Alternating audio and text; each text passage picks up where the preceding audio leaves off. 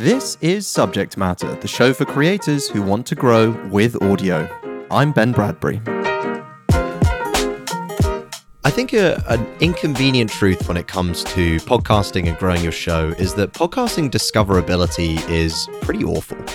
Actually getting someone to find a 30, 60-minute, 2-hour podcast and be interested in it enough to listen to a couple minutes and then listen to the show, there's just a whole heap of barriers between a listener finding your show and converting into a fan.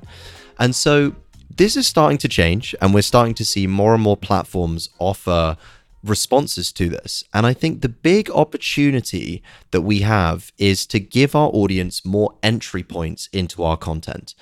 And you can design your production with this in mind, with creating these entry points. So a couple of examples of where we're seeing this. TikTok. You have podcast-specific TikToks now that are blowing up. There's one called The Bottle Club, which does a great job of creating viral TikToks. You have YouTube Shorts, where YouTube is not just doing long-form videos, but they have 30, 60-second videos. And now on Spotify, if you host on Anchor.fm, you can create video podcasts on Spotify as well, and you could even turn that into a highlight feed. Now, why do I give you all these examples? Because they point to a wider trend, which is the solution for podcast discoverability is going to be creating short clips of your podcast, little teasers that your audience can consume and see if they like your content. Now, the good news is Spotify and some of these platforms are actually building this themselves. Spotify just acquired a platform called Pods last year, which is going to help have machines source those clips. But that's a few years before that gets cranking. And so I think podcasters have a huge advantage now if you invest in solving discoverability. So how do you produce a podcast with discoverability in mind to really maximize that marketing, which we're all about here at PMA?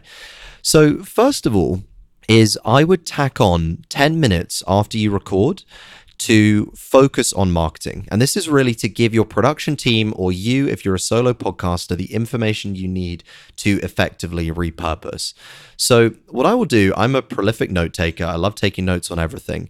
For me, that means going through the highlights of the episode, the quotes that I wrote down, and identifying and saying, oh, that's an interesting snippet there. That's something that I can maybe turn into a short form piece of content. And so for me, I'm tagging my production manager and my video editor in that. I'm saying, Nadia, this is really interesting. We should turn this into a video. We should turn that into a video. Now, when it comes to actually creating these short form clips, you might be thinking, okay, that's great, Ben, but what goes into a good short form clip? Well, the way that I like to look at this is having emotional hooks. There's a show that I really like called My First Million, and one of the hosts, Sean Puri, has a list of the emotions that he uses when creating these short form clips, which I'm going to go through with you here today. So the first is humor. He has these in acronyms. So the first is LOL, humor, it's being funny. The second is WTF, so something that pisses you off, something that's controversial. There's heartwarming, so something that's cute, where you say, oh, that's lovely. There's something that makes you say, wow, that's amazing. There's something that just takes your breath away. That could be a really interesting fact, a really interesting trend. There could also be something that's crazy that you haven't heard on any other podcasts. We have a show right now called Limited Supply that's doing really, really well. And it's because they're sharing insights into their niche, which is direct to consumer, that no one else can hear. So they're really tapping on this kind of crazy emotional hook. There can be an epiphany moment. So if you hear something where your guest makes you go, oh, now I understand that thing, that's probably something that you can turn into a video or turn into a graphic. There's empathy as well. So when someone says what you feel and makes you feel like they really relate to you, epiphany is exactly the word for that last one. And then there's also really heartwarming or uplifting news. So if someone gives you something that's really happy, makes you internally celebrate, then that's another hook. So you've got humor, controversial, cute and heartwarming, amazing, crazy, epiphany, relatable, and uplifting news. So those are your categories. So when you're listening, now that you're recording your podcast and you're thinking about this, when the guest says something, you can think about, does this fit one of those emotional hooks? And then I would just write down a couple of words on that to make it easy for you to source them again. So you can either write this down as a timestamp, if that works for your workflow. So you can say at 25 minutes, Ben said this, or you can write it down as a sentence or as a couple of key phrases as well. Now, the reason why I would write it down as a sentence is one of the tools that I love to use, and is actually one of the first modules I watched on podcast marketing, is all about using a tool called Descript. Now, Descript is like Google Docs, but for audio. And what it lets you do is transcribe your podcast into the platform. And then you can see as you're listening, you can actually see the text. And Descript will let you highlight passages. So my production team is having a whole conversation in Descript around the episode. And so what we will do is upload the episode into Descript and then say, hey, using those keywords, this is what we should turn into a short form video. And then you can pull that out, turn that into a video. Descript, by the way, is also investing really heavily into video right now. They've got a ton of new features to create videos on the platform. So I think it's a smart place to learn how to do that as well. If you are, depending on how powerful your computer is, you can run Descript in real time when you're recording your podcast and have it live on a second monitor.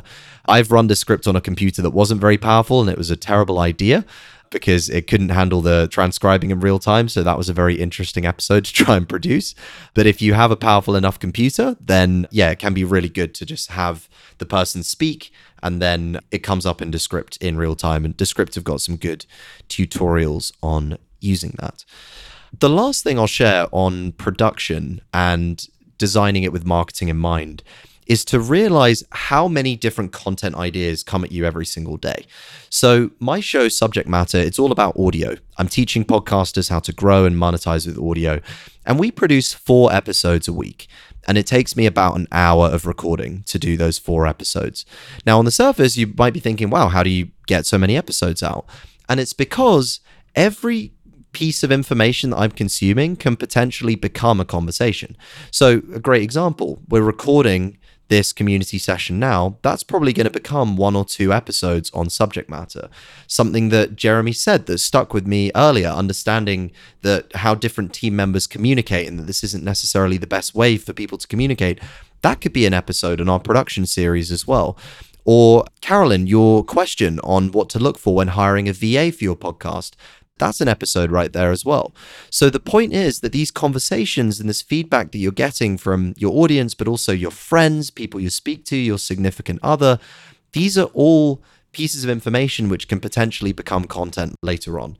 And so what I like to do is test out those nuggets on other platforms before committing to have them as a podcast. So I might turn a conversation into a tweet. So I might say, how do you hire a VA, for example? Or what do you look for when hiring a VA? And then if that gets good pickup on my Twitter, then I might turn that into a podcast.